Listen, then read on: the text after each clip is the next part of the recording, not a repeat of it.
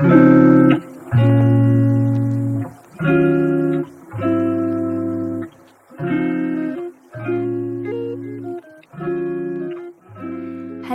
and welcome back to Crohn's and Colitis UK, the podcast. Luke, they've let us have another episode. I can't believe it. We're back. Crohn's and Colitis UK, the podcast. What a success, though, wasn't it? You know, like the feedback we've had has been really, really special. Quite emotional, actually, at times. We can't read out all of it, but it's been really, really personal, emotional. And yeah, what a start. I'm really pleased with it, really proud of it. And just in case you haven't heard that first episode, why not go back and listen to it? But in case you don't know who we are, I'm Geraldine and I have colitis. I've had colitis for 30 years now. I've had my diagnosis for 30 years. And Luke has Crohn's. Yes, I'm the Crohn's, you're the colitis. And together we make the podcast, you know. Bit cheesy, but it works. It does work. Yeah. It does work. Yeah. So we've had loads of positive feedback. It's gone really well. We know that people really love it. We hope it's making a difference to lots of people being able to listen to our experiences. We'll be doing lots of talking about a variety of experiences across the Crohn's and colitis community in upcoming episodes. But we just wanted to give you a little bit of a treat, to be honest, for this episode. This second episode is just something a little bit different and a little bit special. So a while ago, a couple of our ambassadors at Crohn's and Colitis UK, Tom Speight, who you probably know is a singer, and Sacha Dhawan, who's an actor, got in touch to say that they would like to make a sort of discussion panel film type podcast thing around what it's like to be a young guy living with inflammatory bowel disease. They both have Crohn's, and they invited a couple of other high profile men with inflammatory bowel disease, Ali Jawad, who's a Paralympian and has Crohn's, and then Mesha Moinirad, who you might know better if you're on social media as Mr. Colitis Crohn's. We took them to a studio and they just talked about what it's like to live with inflammatory bowel disease. And yes, they're all men, and we were doing it in conjunction with the website The Book of Man. But actually, what they say is very relevant to probably pretty much everybody with inflammatory bowel disease. And I would go as far as to say most people with a chronic health condition. So it's a really, really interesting listen. Hope you enjoy it as well. And we'll be back at the end to tell you a little bit more about where you can see more about it and learn more about the project. But for now, enjoy. And the other voice you will hear is Martin Robinson, who's from The Book of Man. So yeah, take it away, guys.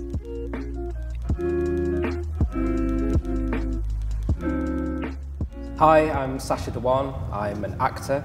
I have Crohn's disease. I was diagnosed in 2006. My name is Mesha Moinirad. I was diagnosed with IBD at the end of 2013, and I'm a content creator.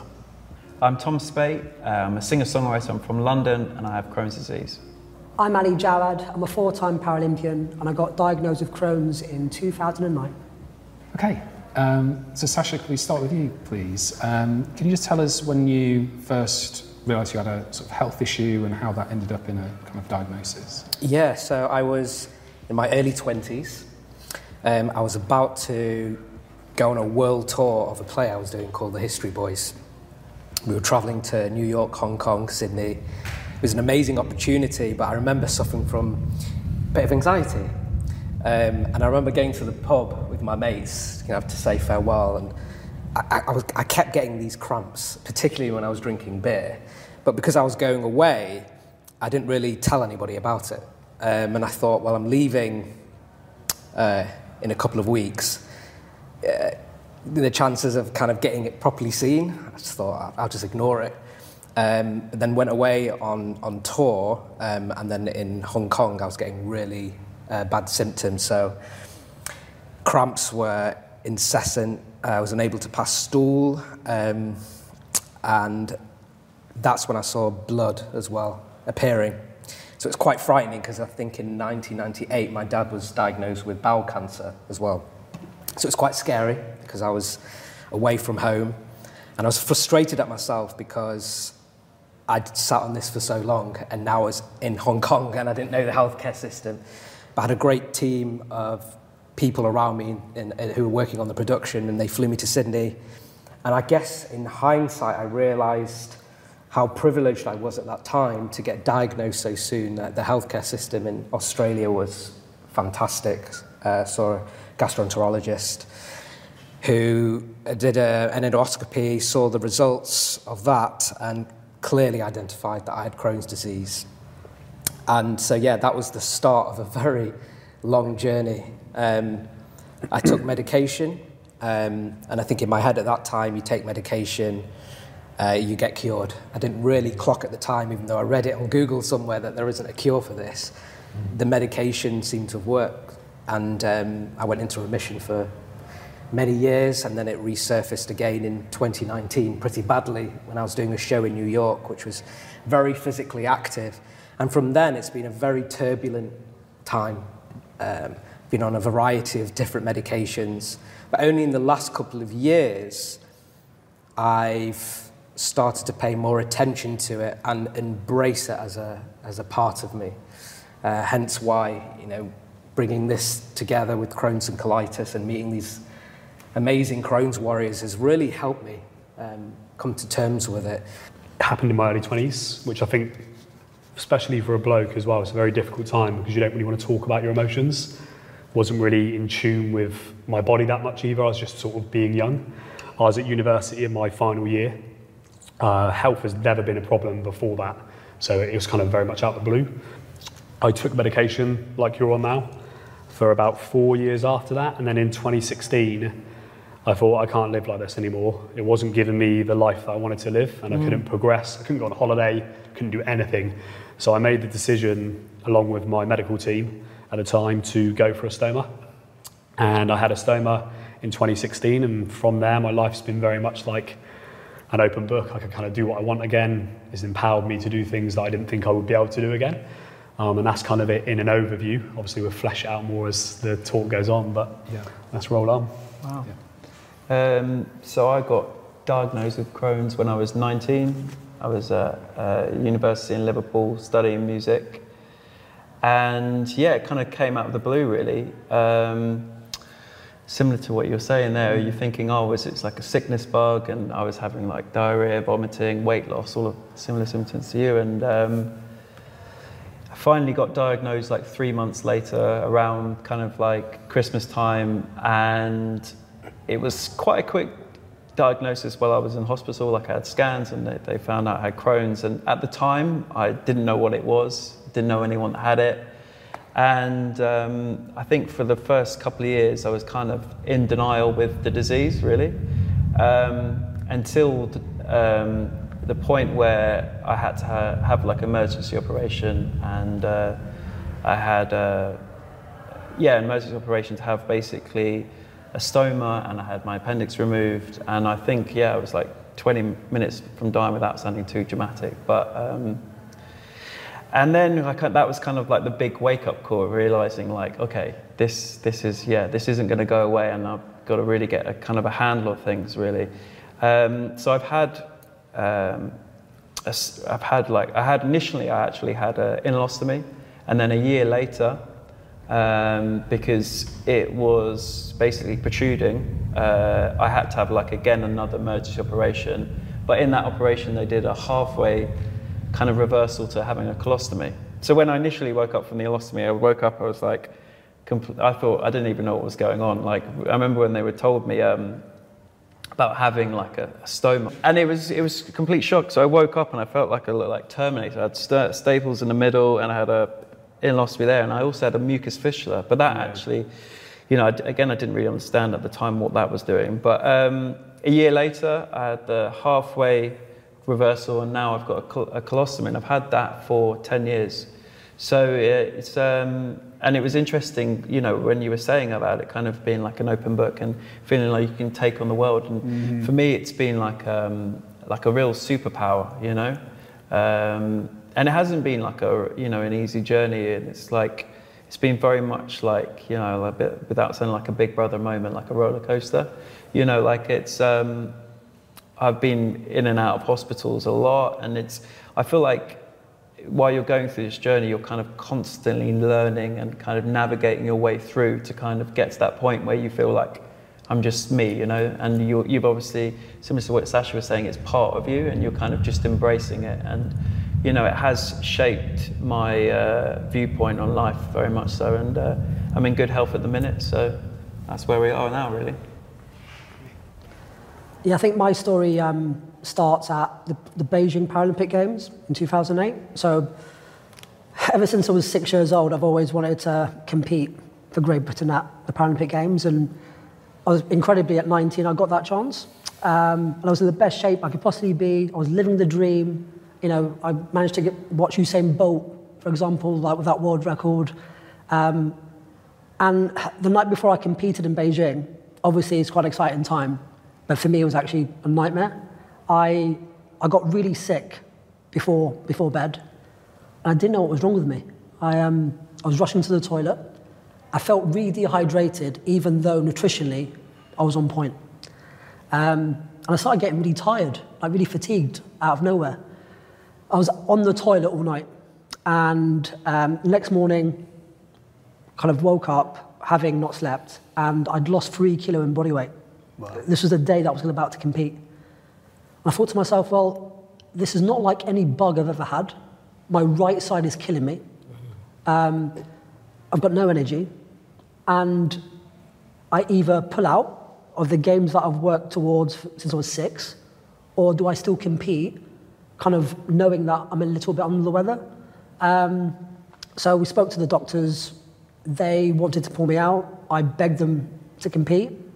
Luckily I did, but I didn't really compete to my best, which is understandable. So I got rushed home, and that started a process which was insane. I got back. Within 8 weeks, I'd lost 20 kilo in body weight. I was bedridden. I was seeing blood in the toilet. I was in pain every day. And it's weird how, you know, one day you're achieving your dream, and the next day it comes crashing. I was only 19. So after seeing a lot of blood in the toilet, we realized that I needed to see somebody. So I got rushed in, and they actually said it could be cancer at first. So that's pretty scary at that sort of age. And it took them about 9 months to diagnose me. But at that time, I'd lost all my physical attributes. My career was pretty much over. And the consultant, when he told me, he said, you've got Crohn's disease. He said, your life's about to change. And I thought, I'll just get some medication, I'll be on my way. He goes, no, I need to make you aware that no Crohn's sufferer has ever won a medal at any Olympic or Paralympic Games. It's never been done with Crohn's, because Crohn's is incredibly unpredictable, and you're at a disadvantage at the highest level of sport. And the medication also affects you. It's not just Crohn's, it's the medication. So he pretty much told me to retire. So I was what, 20, I was in the consultation room, and he was telling me my dream was over. So I had two choices. I either retired, or I had to use myself as a guinea pig to try pull this off, not knowing how brutal it was going to be for me. So yeah, I think what I did was I surrounded myself with the best team possible, medically, physically, nutritionally, and we had to learn together, because it threw absolutely everything at me. And obviously, yeah, it's been quite the journey. I think it's quite personal to each person. There are some similarities, but for me, it started with cramps, and I couldn't quite place it. You know, is it the stomach, but it felt somewhere deeper, but almost slightly crippling. And that just got, for me, progressively worse, to the point where when the cramps kind of kicked in, it would kind of take a hold of you. It would make me feel really nauseous. It's a horrible feeling, because you almost have to, I'd kind of have to double over in a way to try and stop it. But the nausea would take over, and you just kind of sweat. So that's the first thing that happened with me. And then it felt, because of the inflammation, I wasn't able to pass poo properly. And that was frustrating, because you can't kind of relieve yourself, you know. And then from there, I started when I go to the toilet and wipe my bum, there was red blood. So initially you then think, is it cancer, especially with my dad's history? So that they were my symptoms. And I think, like I said earlier, I think I was quite fortunate to have caught it quite quickly just because of where I was in the world at the time, because I think it can get, hearing some of your stories, wow, it can get a far lot worse. But from what I was experiencing, it was, pretty bad. But even once I'd kind of been diagnosed and I'd been on medication, and as you were saying, Ali, you think the doctor gives you your medication, you're like, oh, great, see you later. And I was told at the time, there isn't a cure for this, but no one's really talking about it. I didn't quite know what it was at the time it went away. And so what I couldn't get my head around is I'm on medication, but why is this thing? It just keeps coming back. It was like I just get on top of things again and it would hit me. So for me, not only am I dealing with the physical symptoms, but the effect on my mental health as well. Yeah. Because what I chose to do at that time, because no one was really talking about it and I wasn't really that active in looking into it, I just ignored it. So in a way, when the flare-ups would come, they started to get a lot worse. And then I was passing a lot of diarrhea, food would just go in, come out, and it was starting to affect work. I'd have to take time off shows. So I guess then it made me go, I've got to really take control of this. Yeah.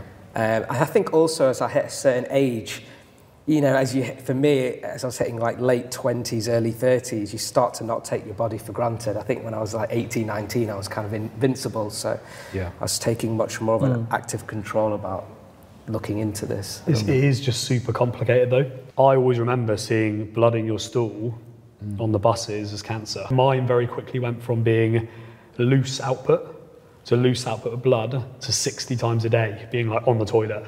And that's the kind of level, and then it went into the medication route.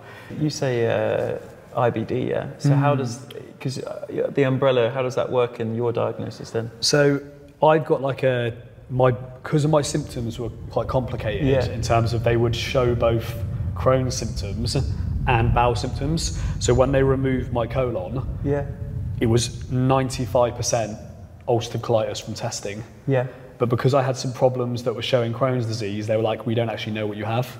But this is the thing though, isn't it? There's a lot, it's not just you that's having to deal with it, it's the people around you and how they react, and often they won't know. Was that similar for you, Tom? It was all the family and friends, all of you had to kind of get your head around. Yeah, it's just trying to, and partners as well, when you're, when you initially start dating someone, it's like, oh God, I'm going to have a conversation about my bowels, It's not like, it's not the greatest way, just like, even with the stoma, it's like, it's like, when's the appropriate time to be going, do you know what? I've got something to tell you, like, Did you meet your partner now with having a bag? Yeah. So how long did you wait? Oh God, it's an interesting question. I think it was like, this might sound weird, because obviously like, with my previous history of like having like the prolapse and all that kind of stuff, I wear like a support band, like to kind of help with that. So they kind of be, when you're in those intimate situations, like none the wiser whether you're having a stoma and all those kind of things. So I'd probably wait, depending on the relationship. But I think I waited like 3 weeks, a month, to a point where I felt like, oh, she's definitely into me, and this, and this won't be a problem if I mention it. I think it's that feeling of feeling safe, and it's when you're kind of initially starting relationships, like you kind of you want to feel like safe and not that they're going to run a mile. And I've never had anyone run a mile anyway, because I think if they were that kind of person, I probably wouldn't be with them anyway. It's a good filter. Yeah, it's a really good filter. But it's weirdly enough as well. Like so I've had it for like 10 years, like a stoma. Like I feel like I'm actually the most confident I've ever been, which is kind of strange, because you think it would affect your confidence, and it certainly did at first. But you kind of realise actually, like, you know, you like you said about not taking your body for granted, all these kind of things, you're very in tune with your body and stuff. So yeah, but I think, yeah, it's interesting you say obviously about how does it affect your family, partners, all of that stuff. And I spent like, I think it was like 3 out of 5 Christmases in hospital. And that's when I realised kind of like, you know, the effect it does have on your family, because obviously they were spending their Christmases with me in hospital as well. So it's, you know, you know, all these, you know, we're all on our own journey and discovering and navigating our way through it, really. Ali, you were an athlete, you know, that must have been like for your mental health and what, you know, what you do, your passion. What was the process for rebuilding that confidence and getting back into it? What was that like? Yeah, that process was pretty brutal. Even though you're working with, you know, some clever people, and you've got access to, you know, top medics, they had to go on the journey with me and actually had to learn as much as I did. And what we did was we said, look, like, what's coming would be unpredictable. We have to accept that our plan will go out the window at any time. So you have to be able to adapt. Also, you have to be able to absorb what's coming. I accepted early on that I'm going to fail more times than I succeeded. But all I had to do was implement the process in front of me, be very adaptable, not kind of mourn my diagnosis, take emotion out of it and actually use the data in front of me, because that's reality. The issue was Crohn's literally tried to deny me at every corner. And that, when I was young, that was frustrating because I got quite impatient. But what it taught me was, one, how much people are willing to go through it with you when things are dark, like really dark. And two, how much I can take.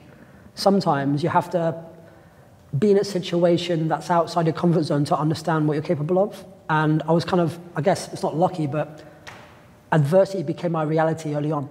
So for me, that adversity transferred to normal life where nothing really affects me anymore, because I've had to go through something which not many people can go through, and implemented things that, you know, you can transfer into any walks of life.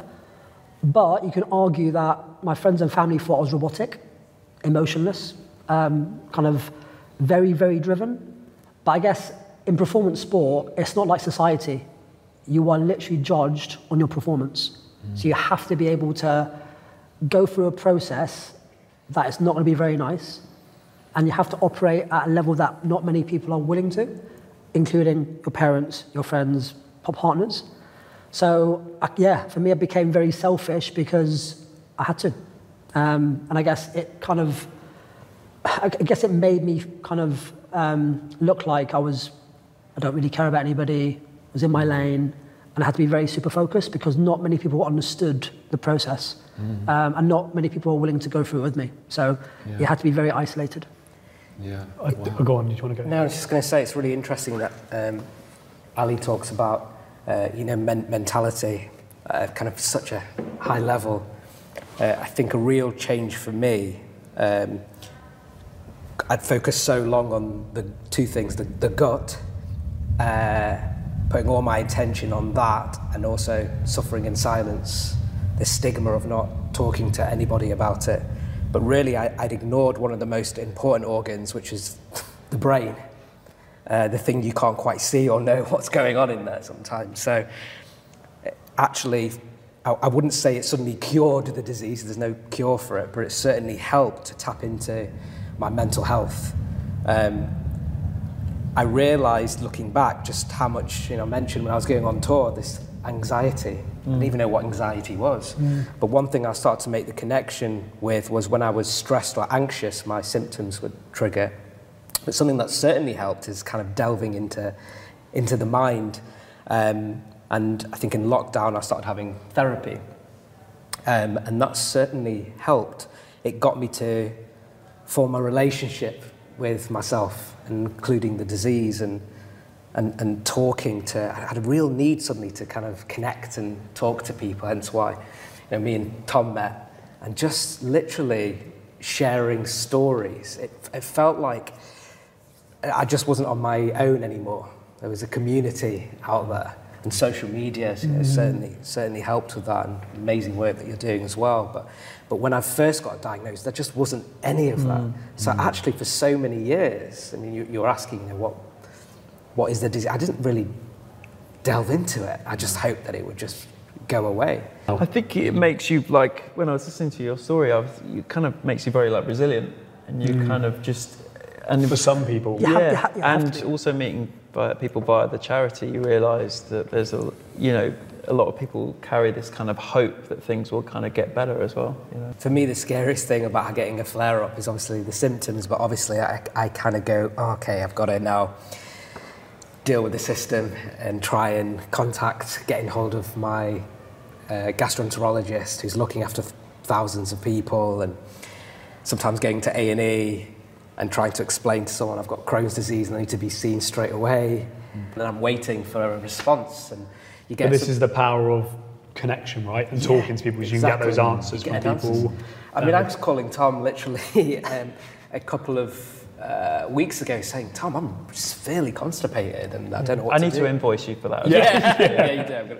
I mean, I've called him so many times, but it's having the ability is so important, because even just having it's because what's great is more people are talking about it, but in terms of the connection of those who, like, our stories are different, but there's a connection there for someone who just goes, I get it in some way.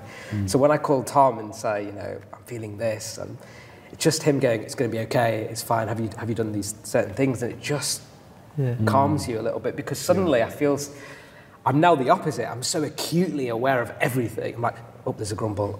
Okay, hold on. What? You suddenly get, because there's the fear of, is this going to take me into a flare? I remember analysing stool in the toilet. So I'd be like looking at my poo, like, it's not going to talk to you, mate. And if it does, then we have a real problem. Expert poo people. Making the connection, and it's easier now that we're doing it, but in hindsight, I'm interrogating why I didn't do it sooner. I'm still trying to understand that, whether there was an embarrassment. I think for me, in some way, I'm such a perfectionist.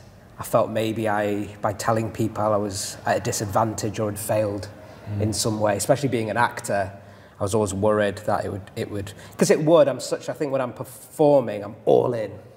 In a sense, maybe not as extreme, but as an athlete, I'm like, and I just didn't like the feeling of that this was holding me back, so I just ignored it. But actually talking about it and interrogating it and embracing it is opened up so many doors for me as well, Let's talk a little bit more about being a young man in particular, about having to deal with this, the embarrassment, but also just generally looking after your own health, all those things where it's just thrown out the window. You feel invincible, you feel like nothing could have you. And also you're in an environment with other men, I think, that you're not really talking about things when they go wrong. I don't think in the same way that women do, perhaps. Is that what you experience? Yeah, I think, like, as a young man, I kind of felt like I needed to be, like, muscular and, like, bolshy, and, like, is that kind of when you're younger, you're finding who you are? Yeah. You're trying to understand who you are as a person. And to be honest, when I was in my sort of 19, 20, I was completely carefree, probably a bit of a knob, because I didn't have any lived experience. I didn't really understand this kind of fast-tracked me to that point. Right. But in that middle ground where I was taking medication before my surgery, I was a shell of my former self. I thought people were staring at me all the time. I was really anxious. I thought I literally can't do this. And I used to just sit in my mum's house, just staring out the window for hours on end, just thinking, like, is this the rest of my life now? And I think it's just a really challenging time that you go throughout your prognosis and wherever that journey takes you. But if you can kind of hold on to glimmers of hope, like Ali was saying, like that sort of end, there is an end, it will go somewhere. You can't always be feeling the way you are in that present moment. It will help you take, like, baby steps forward, and then you will progress. But the reality is, I spoke to someone last week on socials that hasn't left their house in 15 years. Do you know what I mean? Like, it stops people in their tracks. So it's really challenging for the individual, but I think the key thing just from this conversation is that we talk to each other. So if you can make the step to reach out and converse with someone who has lived experience, you will gather knowledge from their story and power from their story. And if you do that enough times, like, it's amazing. Yeah. You also get some tips and advice. Yeah. Just try that. Oh, I'm going to try that. I'll give that a go. Someone was telling me about, using a hot water bottle and trying this, and it worked. For me, I was like, oh my God, thank you. Just being able to pick up that small coping mechanisms, isn't it? Yeah. Because with a condition like this, it's day to day. You're not thinking week, month, year. It's how am I going to feel tomorrow?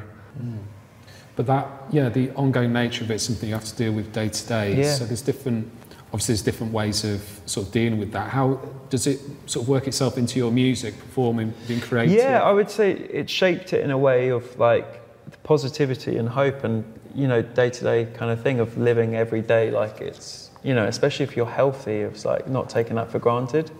And that's kind of fed into the music really. And after that 2-month stint in hospital, 4 days later I was like supporting Snow Patrol, and then that year I did like 100 gigs in 22 countries or something. So it's like just got into it gently then. Yeah, just got into it. But like every day I felt like a competition winner. Feeling like I'm doing my dream job, but I have this thing that actually is like, actually became this kind of thing where I was just more on it because I was like, with the obstacles that you were mentioning earlier, like I was like, I need to make sure that I'm healthy for this. So I was like really treating it like I was like an athlete, like the performance side of it. Whereas people that I was maybe playing with or doing festival season with were they were worse for wear because of the, whatever they'd been up to the night before. But it's, I've kind of used it as like a superpower where I'm kind of, not. I also felt, did you feel like you were like almost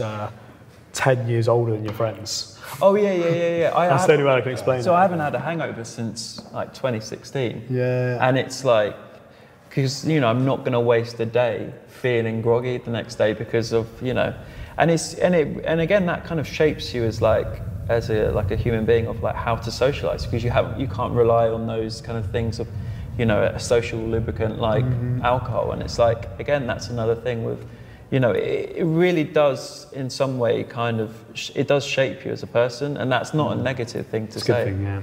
Yeah, and it kind of, what you're saying about it kind of fast tracks you.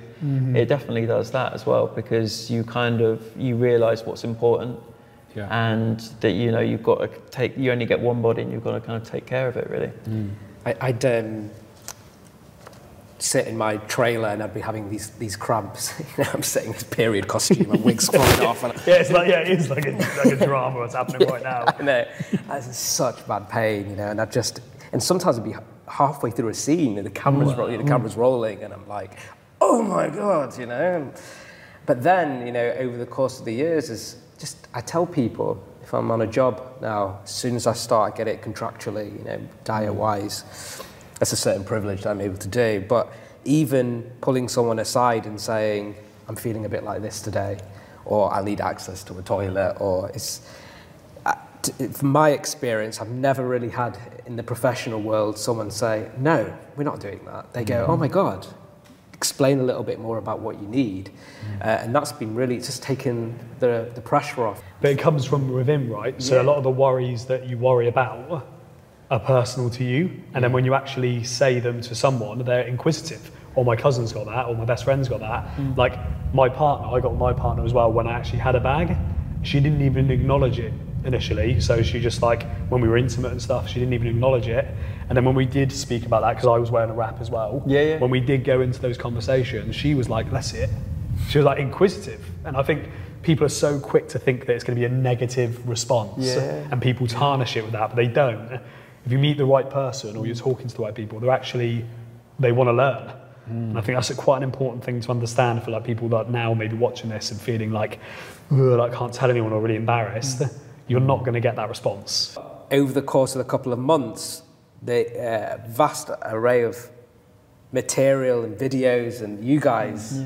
I think that's how we met, isn't it? Yeah. And I could see in your face when you were like, oh yeah, I think I'm going to have surgery. And I messaged you, I was like, I just want to say that I've got it and it's going to be all right. Yeah. And that's how we kind of struck up a friendship, I think. And that conversation, oh my God, it's, I won't lie, there's still a fear about it, but I kind of feel like there's also the potential of it opening up my life in new ways that I never thought was possible. Okay, Ali, we'll come back to you. We've been talking a lot about resilience, getting through, tough times, but also finding amazing results. And you certainly had one. Can you just tell us about what happened when you kind of achieved what you achieved?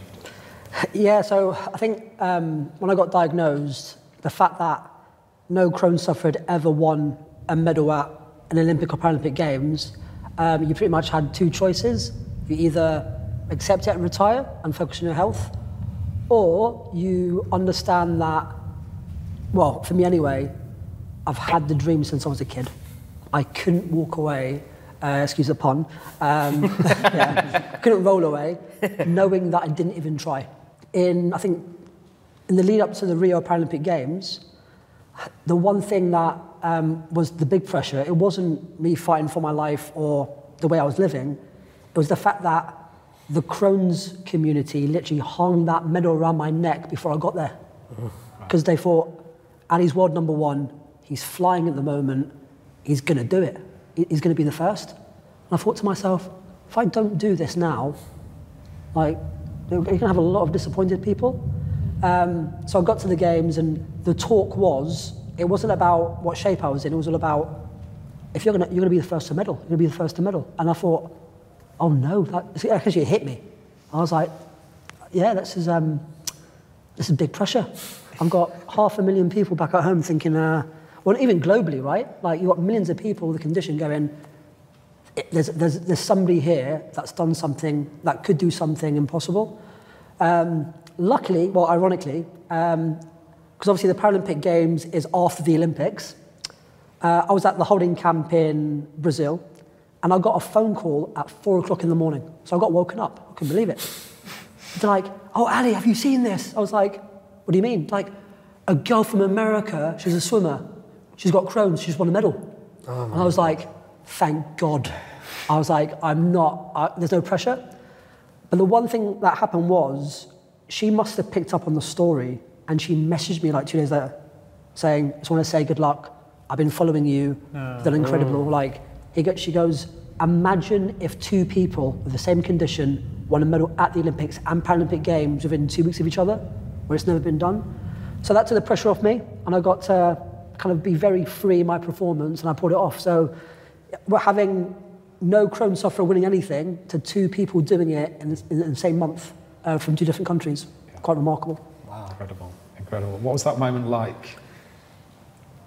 Yeah, it was relief, number one. Yeah. A mixture of, this has been my dream since I was a kid, but the other relief was, I proved all them doctors wrong. I proved my family wrong, my friends wrong. I proved people that love me wrong because they obviously didn't want me to suffer. Obviously, I picked suffering, and they hated that.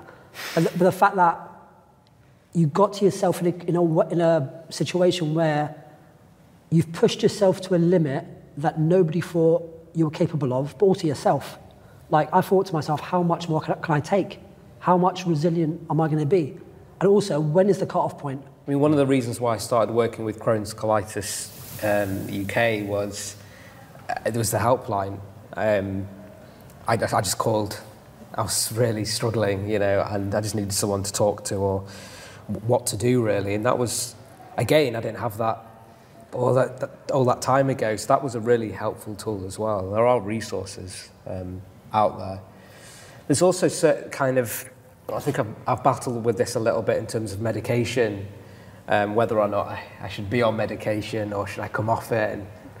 But for me personally, it's allowed me to kind of get my head above water, so then I can put in other things in place, like my therapy.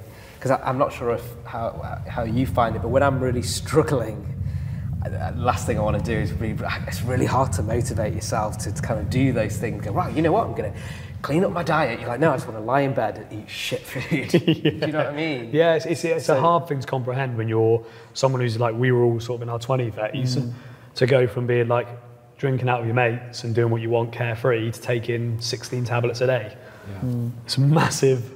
Yeah. It's a massive transition, right? I think the one thing that I initially got was I actually felt alone when I got diagnosed. I thought I was the only one. So I think for me, the charity provides community. It has educational tools. There's someone at the end of the line. I think the big thing for me about support, especially initially, is even though you get diagnosed, I think nobody talks about the mental aspect of what's coming. And that to me is key. And I think when you initially get diagnosed, you should definitely contact the charity in terms of emotionally and mentally, what am I going to go through here? I know physically it's going to be tough, but what's going to happen to be emotionally and mentally? Because a flare really does. It's like, and I know for me, it was like, whoa, I'm actually, like mentally, it's way worse than a flare. Like you're going through emotions where it's up and down. And you have to be able to manage that. Because eventually, like, it's going to be your mind and your emotions going to get you through it. Because you have to apply yourself to get through a flare. You have to be disciplined enough to take the tablets or to clean up your diet. And you do need help, and that's where the support mechanism is. So for me, it's all about understanding the condition wholly rather than it's a physical thing. And not just for the individual, right? Yeah. Because everyone's very different in terms of their characteristics and how they're going to engage in information. So whether it's just like downloading resources and reading them, whether it's like your loved one or your family or your carer going there to learn about the sort of things that you're going to be going through in those cogs. Yeah. I think for me it's given it like a community feel, you know, of kind of meeting other people and making it feel a bit more like not alone really. And you know, it's like really healthy to kind of talk about things and kind of share stories that you can't maybe share with your mates or your girlfriend. Yeah. And yeah. Great. Just as a final thing, like what message would you like to sort of say to them? What would you like them to sort of understand and think about? I think be kind to yourself really, and like just treat every day as, you know, as like a new day, and just kind of just check in with yourself and ask yourself if you're all right, and just be kind to yourself moving forward and realising that things will get better, you know. Yeah. I mean, as cheesy as it sounds, we kind of all touched on the fact that it can feel really isolating at times, but you're not alone with it. There is help out there, and keep investigating. There's other cronies. Yeah. Yeah. You know, I'm nowadays when I'm chatting to people, there are people who have some awareness of it. The awareness has got so much better. I've had it 16 years, and it's just like doing things like this is really important to just keep hammering at home that, you know, it's this invisible disease that hopefully the people will kind of know more about, really. Yeah. I mean, I don't think this is I've ever done something like this before. I've never come It's kind of one of those things where you start the conversation, you realise that there's power in conversation. Yeah. That's the one thing I'll probably say is just literally find people that you can talk to and soundboard how you're feeling, because otherwise what you end up doing is you make your own story up in your mind of what you think other people are thinking, and that's because you're not bouncing that off anyone else. So, you know, if you're feeling alone, you're feeling isolated, try and find people, whether that's through the charity or someone that you know locally, that you can just go and talk about how you're feeling.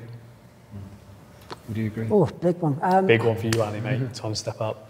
I've always said that you are the dictator of your life.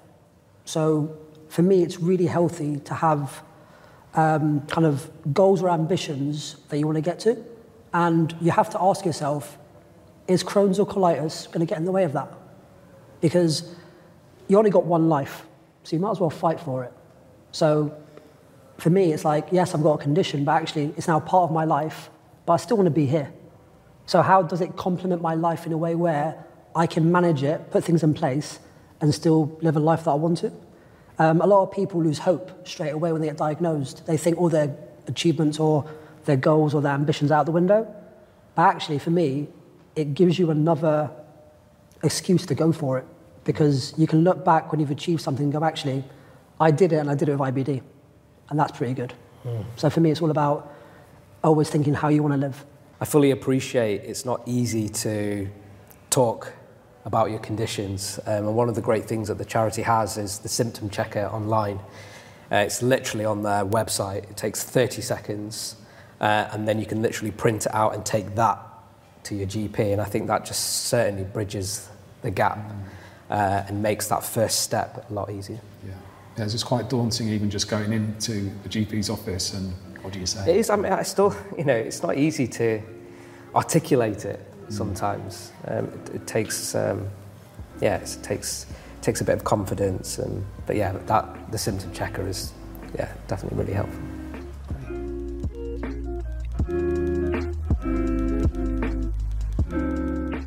Wow, what a brilliant conversation, Geraldine. Like, to hear a group of guys talking about this, I can honestly say I've never, ever experienced that as a guy ever before. I've never had a group of lads just talk about their Crohn's, about their issues, about their challenges.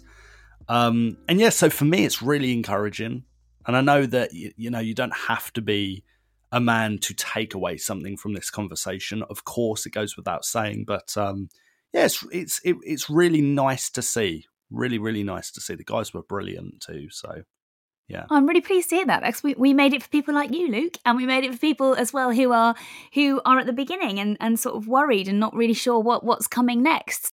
You'll be able to, if you want to, you can also watch that content on the Book of Man's YouTube channel, or you can go onto their website, which is thebookofman.com. And as we said, it's just interesting, isn't it? Whatever your gender.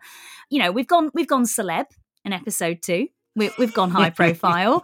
But I don't know what we're going to do next. But what we do know is we've had absolutely loads of people get in touch to say that they would love to appear on this podcast. And we plan to get lots and lots and lots of you involved. So listen out for more. And in the meantime, if there's any aspect of Crohn's or colitis that you would like to know more about, you can always go to our website, which is crohnsandcolitis.org.uk.